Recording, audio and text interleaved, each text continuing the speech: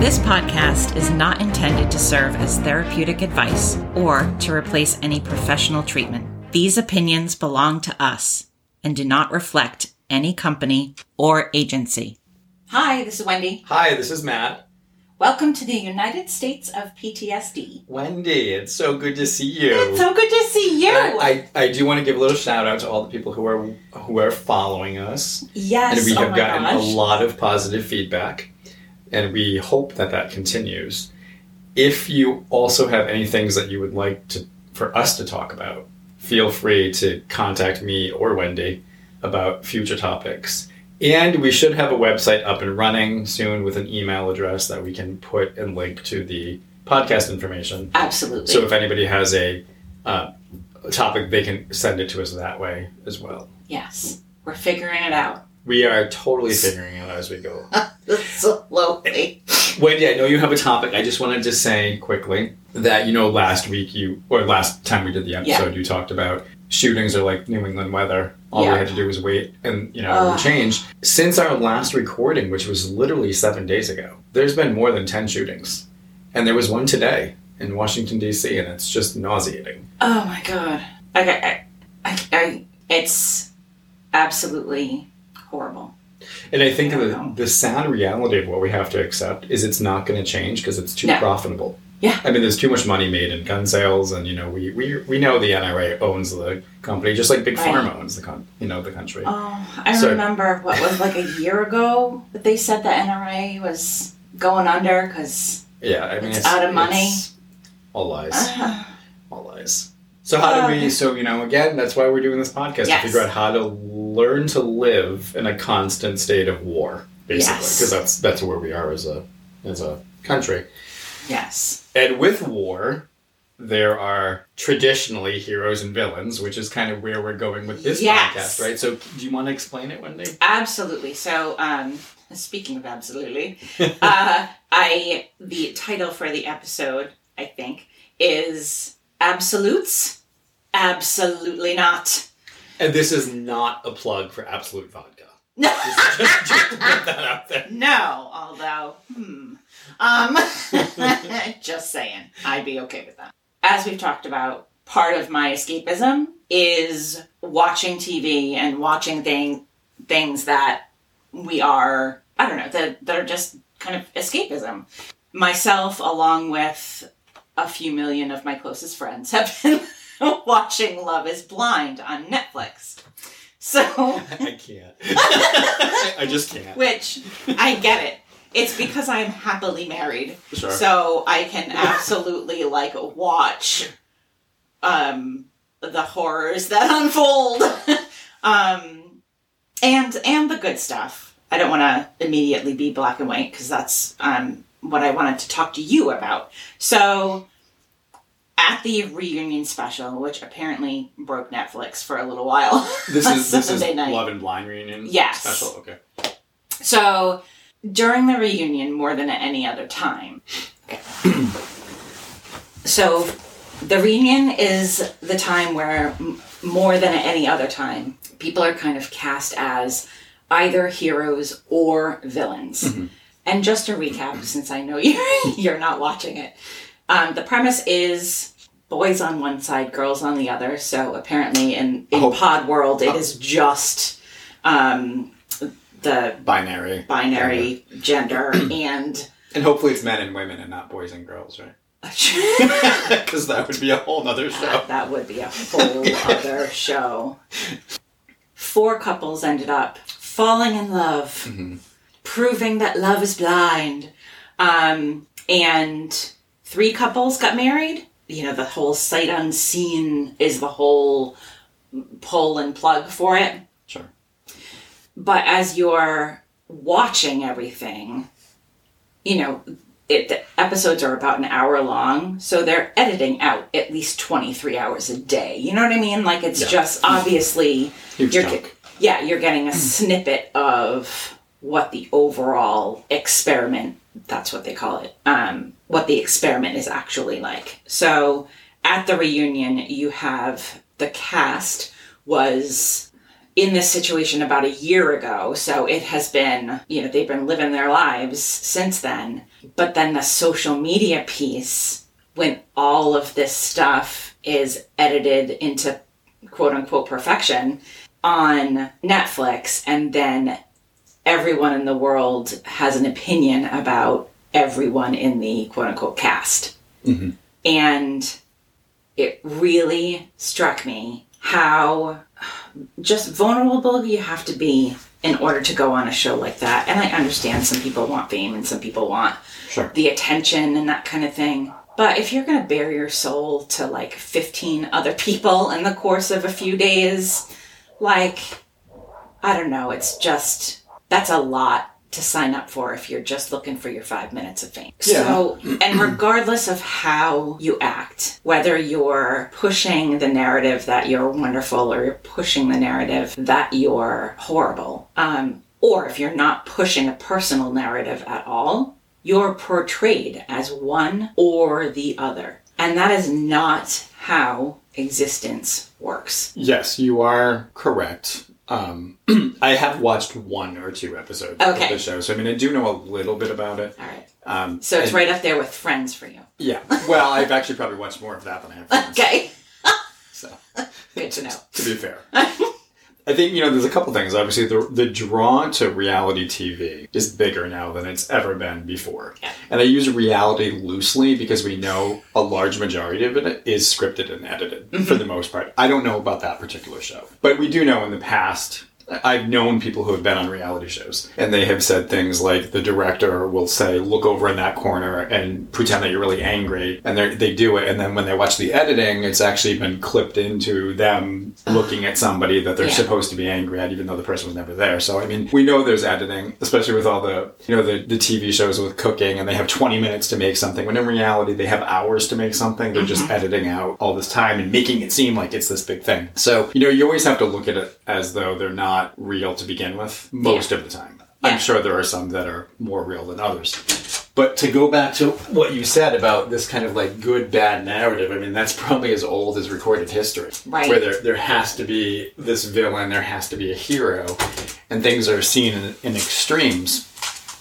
As we talked about before with the pendulum, you look at our political system is so divided in its extremes, and everything about our culture is one extreme or the other. People don't naturally live there, but we're becoming more conditioned to be on one side or the other, which is a problem. And I think the other element is social media. Yeah. Social media has many positive benefits to it. Getting reconnected with people you haven't seen in a long time. And I have heard people say, well, if you didn't stay connected to them in the first place, you didn't really want to, but that's not always necessarily true. Right. There have been plenty of people I've reconnected with that we lost touch because we didn't have the ability to keep in contact at the time. And, life happens. Yeah, you and I, for instance. Right. Or even the fact that I was able to find my family that I didn't know through the way. Social media. There are lots of positives to it. I think it has swung to the side where there's now more negatives than ever. And that, I do think, is something we have to look at as a culture, and how do we fix that? So with extremes, what were your questions about it? Like, where were you? So there was, and I just to back this trolley up a little bit,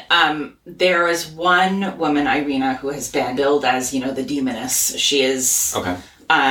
Somehow less than human. I think she is 21, which, good Lord, me at 21, forget it. There's so much that you don't know, but that you think you know, and that's just dangerous. I think seeing her, she just looked shell-shocked to me. With the feedback she got? I think she knew going on, and I don't follow social media with shows like that, because that's just getting into... if I want to hear nasty things about people, I'll talk to my family. I just... love you all. So it was clear that she knew that she was the villain in the stories. And it was also clear that she knew her quote unquote role in the moment, that she was meant to go on and apologize for how she acted, say that she's grown and all of the things that villains are supposed to say as they're, I don't know, transforming into a better person. To add to that, though, and I think this is important to recognize, is the term villain is subjective and time specific. Yes! So if you think in the past where people have been seen as villains only to be later shown that what they were doing was actually for the better of humanity, or vice versa, people who have been seen as heroes. And that Mother Teresa is a great example of that. When I was growing up, I used to think Mother Teresa was like the greatest thing. She's this big martyr. She's this wonderful person. Only later in life did I find out that she really was not that great of a person. I mean, she was about human suffering. People had to suffer to be closer to God, and that's not healthy. Yeah. So I do think it's subjective for both perspective and the time that is happening. Yes. Now it's just more immediate, and I think the way it changes is quicker. And I think what you're saying is that because of maybe her age or her life experience, or not just her in particular, but when people go into these scenarios, they don't necessarily realize the potential ramifications for what it's going to do to them both psychologically and maybe professionally down the road. Is that what you were saying? That's so. It just in looking for escape, I ended up in my very own prison of. Like, I honestly just felt so horrible for everyone that was on the show. And I felt guilty for watching. Oh, because you were... Because I felt like I was a part of this narrative that wasn't... It wouldn't be famous... Right. If people stopped watching. Yeah. So it's almost guilty. You're saying, like, you feel a sense of obligation because... If her life becomes ruined, the reason why her life was ruined in the first place was because she was given a platform for people to watch, knowing that somebody on the show has to be a villain. Is that? Yeah. I mean, I think in general, yes. And I think the thing that I really left with was not one person is just like quote unquote good or quote unquote bad. Like that, right. That does not exist. And from that, it just made me, really pause and think about every side of every huge debate we have, especially in this country. Mm-hmm. There is a good side. There's a right and wrong. Yeah. Even when you said it earlier, this is something that a student of mine actually had brought this to my attention one time, and I thought it was very poignant, something I had never thought about before. It was when you had said things are either black and white, like we look at things from a black and white perspective. And this student, he's a student of color, and he pointed out that using the term black and white is actually racist. Yeah. And I thought, what? And then he explained it. He's like, because which side is right? White is good, black is bad. So by saying it's white, it's either white or black, you're kind of saying good or evil, and we know which is which. So I actually try not to use that phrase anymore. Noted. Because you don't really think about that stuff until it's pointed out. But that's part of unearned privilege, that's a whole nother topic for another day. Yes, my privilege is always showing, and I know it. I'm very sorry, and I try to do better. And I know that's obviously a different topic. But, yes. And we could absolutely do a whole episode on that. But to get back to what you were saying about feeling bad about this, it's tough because, again, these are my opinions, by the way. These are not reflected in anybody else. I think that there's a certain amount of social responsibility that people who step into any sort of public forum have to know. Yeah. And, I've seen celebrities debate this. They feel like they shouldn't have to have social responsibility and that they can do what they want. You can, but when people idolize you can't just pretend that's not there. You can't just say like, okay, well, that's not my fault. People idolize me, so therefore I don't have to have that. I think that's wildly irresponsible. So when somebody goes onto a reality show, they have to know on some level that there's a consequence for it. They may not know what the long-term consequence is, but they've seen enough. I would imagine she watched episodes of the show before she went on the show. Just like, total self-plug here, I applied for The Circle, and if anybody from The Circle ever listens to this, I would love to be The Circle. But, I know, like, if I were cast in that, there are certain risks I may run going into it if I were on that. Yeah. And that's, part of what you sign up for. So therefore, when you're saying, like, I feel bad... Yeah, I mean, yes, as consumers, we should actually be looking for better things and as people. But again, I think there's a certain there's a certain amount of ownership you have to take for that. I'll give you certain times I think there are exceptions. So there was this show, I don't know if you remember it. It wasn't huge, but it was big in the gay community because I think it was in their mid-90s maybe. I think it was called Boy Meets Boy, I think. It was this reality show where it was like The Bachelor. basically. So you have this gay single male who had all of these men that he was supposed to kind of go on these dates with and then figure out who he wanted to be with. What he didn't know, and he didn't know this going into the show, was half of the men were straight. And at the very end of the show, he had picked 3 guys that he liked the most. And that's when they disclosed to him, okay, 2 of them are straight, I think, or 1 of them was straight. If you pick the straight guy, he wins X amount of money and you get kind of nothing. Oh my God. And if you pick the gay man, then we'll pay for you to go on this, vacation or whatever it was. That to me was despicable. Oh my gosh, the producer's part. And whoever wrote the show, I mean, it was just disgusting. That, I think, is a sense when you're going into something and you have zero clue what's going to happen. Because the show like that had never happened before. So there was nothing to watch. And so I think in those cases, there are people who are victims. But when you go on a show knowing there's a certain amount of drama, somebody's going to be cast into a villain, I think people have people should have a sense of what their personality is like to begin with. So if you are this like sweet person, they're never going to cast you in the role as a villain because you're not going to be able to pull it off. Yeah. So I mean, I do think that there's some of that there. I agree with you to a degree. I think there's a lot of not so good stuff happening like behind the scenes on purpose, which is horrible. But I don't know, I think we could absolutely spend the rest of our days like discussing whether or not who's at fault and who has the ultimate responsibility for their actions and whether or not it helps or hurts to hold people as heroes or villains. All right, it was just a reminder, I think, at the end of my day that I need to be more curious about those things that I dismiss as bad or good, because there's nothing that's wet or dry.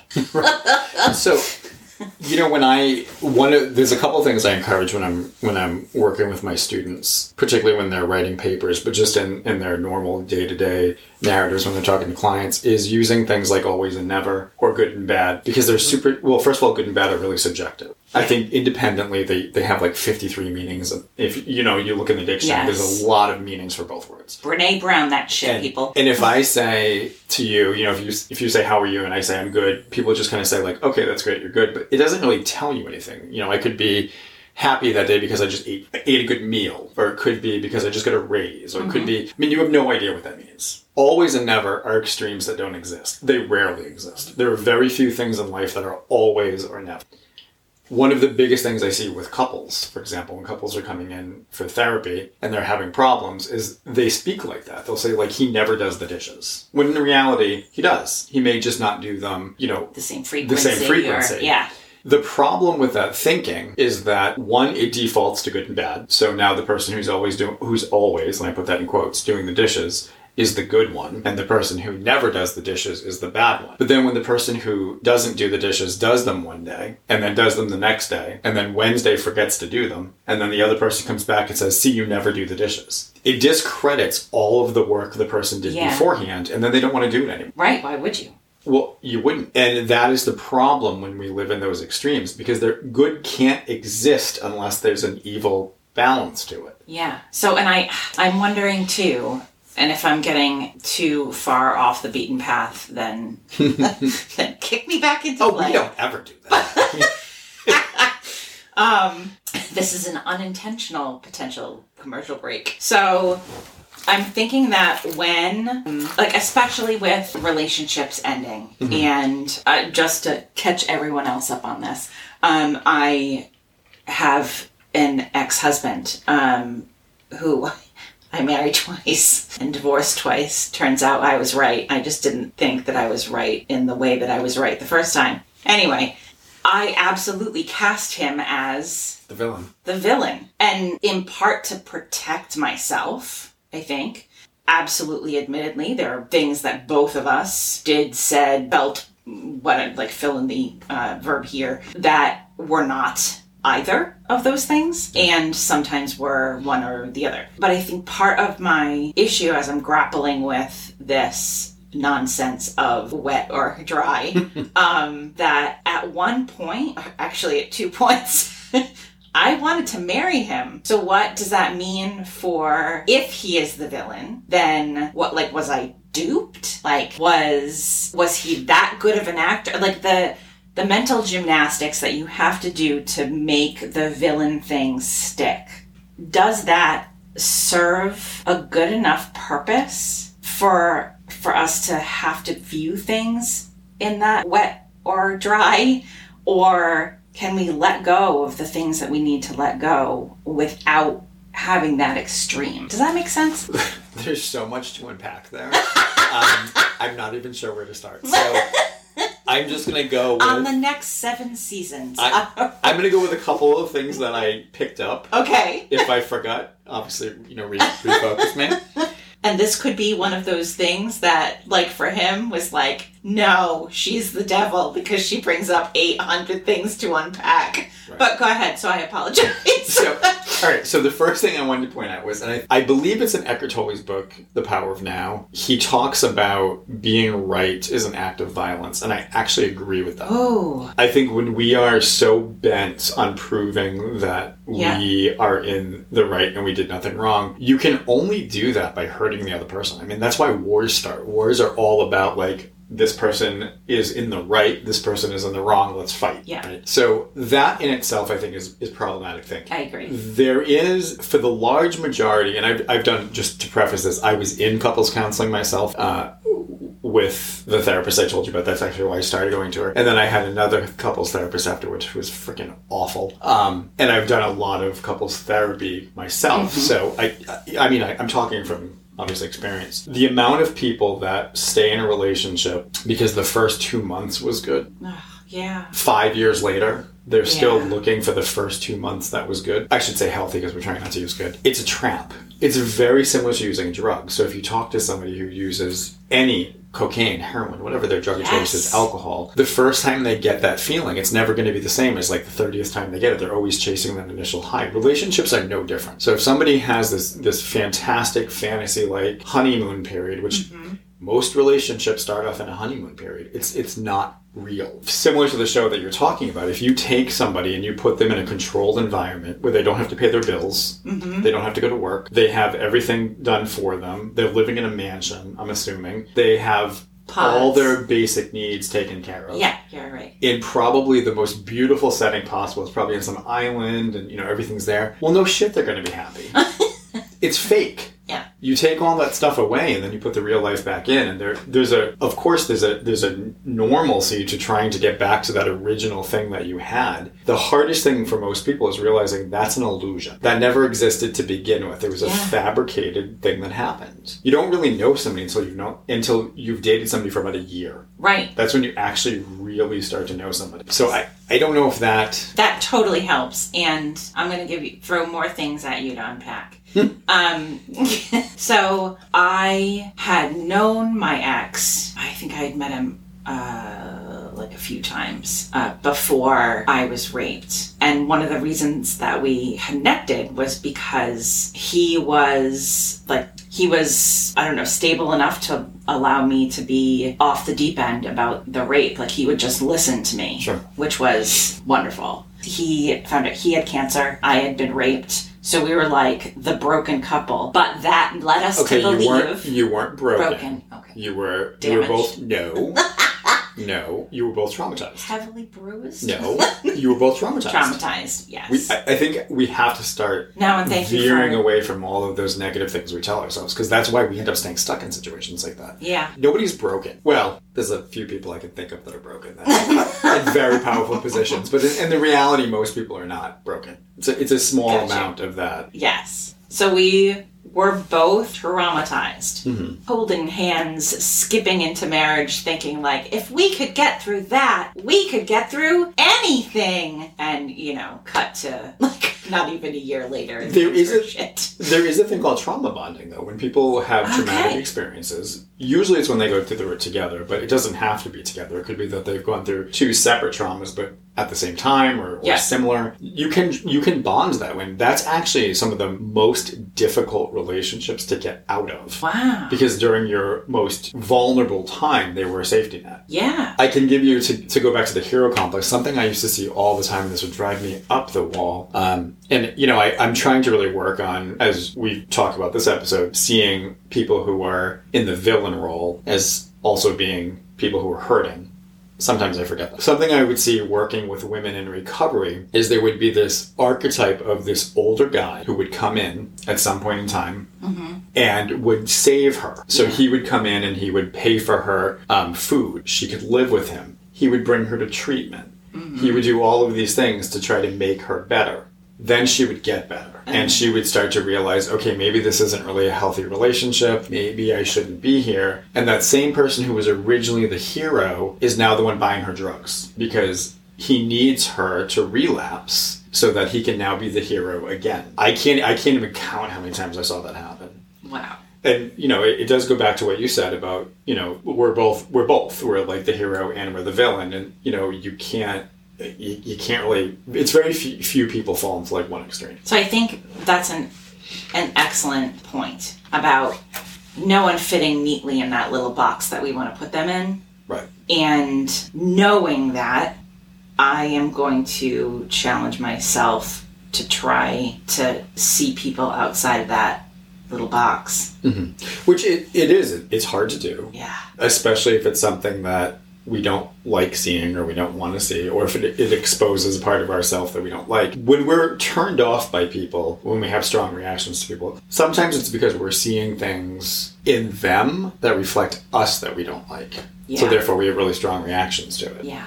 I have an amazing friend who says that whenever she's immediately annoyed by someone, she's got like this voice in her head that says like, what am I supposed to learn from this person? And it's just strikes me as so wise. Like, of course. Well, it is. Yeah, I remember hearing, you know, growing up, you always hear like the opposite of love is hate, etc. But the opposite of love is apathy. Apathy, yes. It's not hate. So if you hate somebody, you have to care about something that the person's either representing or the person themselves, because otherwise you wouldn't have enough feeling to be angry at them. Yeah. You just wouldn't care. You'd just be like, all right, whatever, who cares? But it doesn't have to be particularly that person. It just has to be something that they represent. Right. That you are attached to. Because again, if you don't care, you don't care. You don't think about them. They don't rent space in your head. But if every day you're waking up saying, I hate somebody, I hate somebody, I hate this person, well, you've got to really look at that. There's a reason for that. Yeah. Well, thank you. But I think there's a lot that we could learn from not living in those extremes. Right. And reminding ourselves that things are not always bad or always good, and things are never either. Right. And we have to work really hard. It's ingrained in us. Again, to go back to what you were talking about, it's so complicated. And that's why I said there's so much to unpack, because there's also the message, particularly for women, that if you are single and you're not in a relationship, there's something wrong with you. Right. Yeah. And if you're in an unhealthy relationship, sometimes it's easier. And by easy, I do not mean easy in the sense of like effortless, because it's not easy. Never. I should say it's not as scary. It's not as scary to stay as it is to leave. I did this exercise and I actually don't know where I got it from. I wish I could coin it for myself, but I didn't make this up. I learned it somewhere. Where when I'm talking about, if I'm doing a training for my class or other trainings, and I'm talking about domestic violence, because people will say, well, why do they stay? They should just get out. Yeah, because it's that easy. Is I'll have somebody stand in the middle of the room, and then I'll go through the class and I'll say why. Like if you were one of the students, I would say, Wendy, why do you stay in the relationship? And you say, okay, for the children. So I'll say, okay, Wendy, get up and go hold on to the person in the middle of the room. You represent the children. And then I'll say to the person in the middle of the room, can you get away from Wendy? And usually they say, of course. Then I'll add somebody else. Why do you stay? Money. You have that person go up and hold the person down. Right. Can you get away? Yeah, it's a little harder. After the 7th or 8th person is holding the original person down, they can't move. Yeah. And when people see that visual, they're like, holy shit, like I didn't realize how many things actually keep that person stuck. It's heavy. It's not as easy just to say like, okay, get at it. I mean, you have to systematically get rid of every single one of those things that's holding that person in the relationship. Right. Well, unfortunately, our entire country does that to us. Right? Yes. So we have to look at ways to systematically deprogram that and say like, okay, how do I, cell phones are a great example. I mean, you remember life before cell phones. Yeah. And now we are convinced we can't go to the store without our cell phone. Oh my God, yes. I fall into that too. I will freak out if I can't find my cell phone. But there were times where, I wasn't even near a landline. And didn't worry. But we get so programmed into these things. Yeah, no, you absolutely do. All right. So I will endeavor to look past the wet and dryness. That's going to be the new. Of things. Yeah, I don't know. There's some way to make a joke about moist being in there. But... moist. I think we just had 50% of our listeners turn the station. I'm so sorry. But then that makes wet bad. All right, that's gonna have to think of. So there's no good or bad. There's no. I think that I think we'd be remiss to say that there are certain things that are not morally good and bad, because there are. Yes. Right. There are definitely things that most cultures can agree this is something that is either inhumane or something that does not benefit people. Just like, I'm sure there are things on the positive side as well. So I don't want to say that they don't exist. It's just rare that they exist. I had a friend once tell me that when he experiences road rage, like if somebody is cutting him off on the road or driving like a jerk, he will say to himself, maybe their mother's in the hospital, maybe they just found out their dog died, maybe something happened. Like, we kind of go to these awful places in our head about why the person's a jerk, but we never give them the benefit of the doubt. Yeah. Or I correct myself, we often don't give them the benefit of the doubt. And it's problematic. And I think the other thing that also goes to what we're talking about is the fundamental narcissism we have as a society that is also created. Yeah.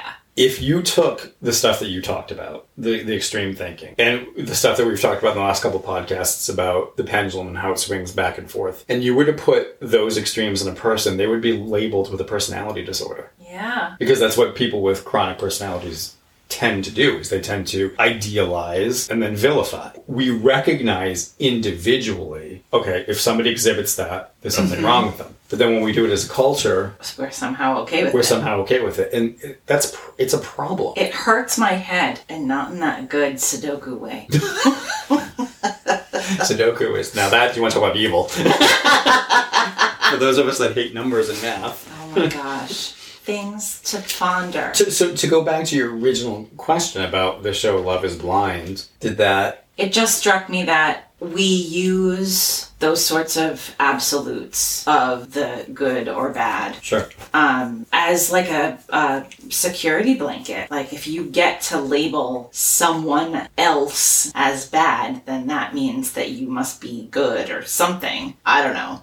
So like a personal comparison. Yeah.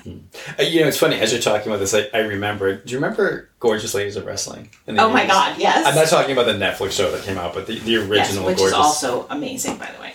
I actually couldn't get through season 2, but that's a whole other story. Okay. So, partially because I don't think anything can top the original. Okay. But I remember, you talk about good or evil, when I was watching it, my favorite villain was Godiva. Do you remember Godiva? Oh, I don't. And my favorite good girl was Sally the Farmer's Daughter. And I remember gosh, I totally remember. I remember they were wrestling, because they wrestled a couple times, and I was torn as to who I wanted to win, because they were both awesome, and I'm like, but I should be voting for Sally, because she's the good one, but I love Godiva, but she's bad. Like, having that internal dialogue with something as silly as that, so I mean, it affects us in the way we think, if we perceive things as good or if we perceive things as evil. And like I said, it's time subjective. I mean, there were points in time in history where you and I would be considered evil for various different things and killed. So, I mean, and there are still some places in the world where that would happen. So it's entirely subjective. Yeah. I mean, I'm just trying to look for ways to rethink in order to try and muddle through this existence at this point. Something that you have to remember, and this is for all the people who are listening, is, last week I talked about introjects, and all of these negative messages that you get are ingrained. They've been there for a very long time. It is hard to change them overnight. If, for example, I said to you, Wendy, what's 5 times 5, you would say 25. But if... And don't ever do that to me again. But, say it wasn't. Okay. Say you found out that it was 26. And now you're like, wait a minute, I remember it being 25. And then you find out that everything you remembered about the multiplication table was off by a number. How long would it take you to relearn all that stuff? Ages. A very long time. So you have to look at the way we develop our psyche the same way. You can't just say like, okay, great, I have this light bulb goes off, now everything's going to change, because it doesn't change that quickly. It requires That's super helpful. It requires a lot of work, and it requires a lot of repetition, because that's how we learn. We learn by repetition. People get really frustrated if those changes don't happen immediately, and then they default back to those, oh my God, I must be a loser. This is too hard. I can't do it.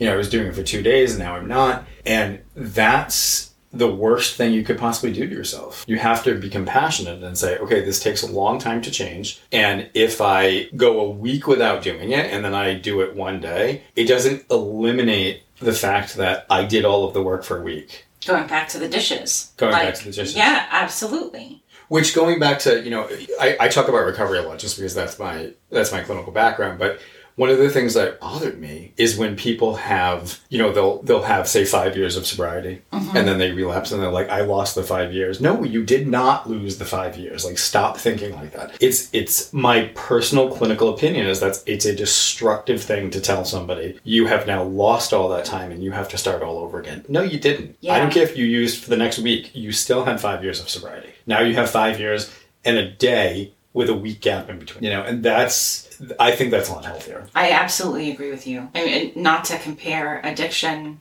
and weight loss, but they're very similar, to be honest with you. People relapse the same amount of times on diets that they do on drugs. There's no difference. So I had the opportunity to work for one of the larger weight loss chains. And that was absolutely one of the things that came up over and over and over again in sort of the training materials that we would share. And it was, not to necessarily encourage people to have a binge day or a cheat day or whatever you want to call it day, but to track that just as you would any other day where you were eating, quote unquote, healthy. Right. To be able to look at that without shame, to learn from it. Right. And it's incredibly important to take the shame out, as it is to take out expectations and what we tell ourselves about it. I'm not saying you shouldn't have goals. That's not what I'm saying. Yeah. A lot of our stress and a lot of our anxiety comes from the story we add to something. So if you and I both got into a car accident. No. Oh, wait, hold on. Yeah. Okay. Yes. But on all things. But let's say it was the exact same thing, the exact same damage. We had the exact same insurance. And you walk away from the car accident and you say, today's the best day of my life because I could have been killed. I had insurance to cover the car. It wasn't that big of a deal. And then I walk away from the accident saying, my God, that was the worst day of my life because now I'm late for work and I have to go get a new car. And that's just really crappy. The incident didn't change. The perspective changed. And that perspective now becomes your reality. But if you take all of it out and you just say, I got into an accident, I had insurance, I now have a car, everything's okay. Or even take out the okay part. If you just look on the facts, it's just facts. Right. There's nothing attached to it. And where do we get facts anymore, by the way? And I don't want to, this is a whole, again, a season of different episodes. Not you. I used to be able to read a textbook and be like, aha, yes, these are the things. These are the facts. Not seeing things that are clearly opinions and not facts. It's very rare that we have something that is distilled down to there was a car accident. Yes. And I think it's a great question, and it's one of the negative parts of social media is that we are inundated with false everything, false information all over the place. People are quick to jump to conclusions without actually reading what's going on. Part of it is because of the sensational headlines. I mean, I do think the media owns a huge chunk of that. One of my friends wrote a book, and he refers to media as mass weapons of destruction, and I actually kind of agree with him on that. I think I think they do a really awful job of, I think they do a really great job of keeping us divided. I think the best practice is to use your experience with other people's experience and things that are known to be true. Okay. Collect. One of the things that really annoys me, and this is an example of not doing this, is having worked in healthcare for a long time, worked with insurance companies, all of the kind of behind the scenes stuff, to have people who have zero experience with health insurance, mental health, or working in the healthcare system telling me what's wrong with it. drives me up the wall because they have no clue. That's stuff I think people have to be really mindful of. I'm not going to go to a mechanic and tell him how to fix my car because I read online what to do because I don't know the first thing about fixing cars. I think people need to stay in their lane for what they really know about. That's just my opinion. So you are like sparking off the thing that absolutely throws me over into the deep end. There, in my profession, which is in training and development of an adult workforce. Most of the friction that I come across is that people assume that they can do what I trained to do. Right, because they read it on some... They spent 5 minutes reading an article about it. Yes. And they would never attempt to do brain surgery having read an article about... Well, you don't know that. I mean, I do believe some people would. Yes. Which I think goes back to what I said about us becoming narcissistic as a society. People believe that they know everything and that their box is the only box that matters. Yes. And it's getting worse and worse.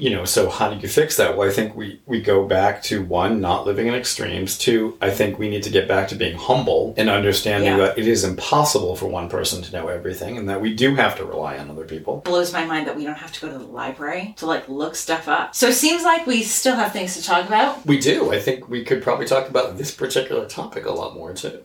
Indeed. We are honored that so many people are listening to us. I just want to say that again. Yes. And we can't appreciate you guys enough for supporting us. Until next week, have an awesome week. And remember, tell your Alexa to let you know you're fabulous this week. That's right. Rethink, everybody. Take care.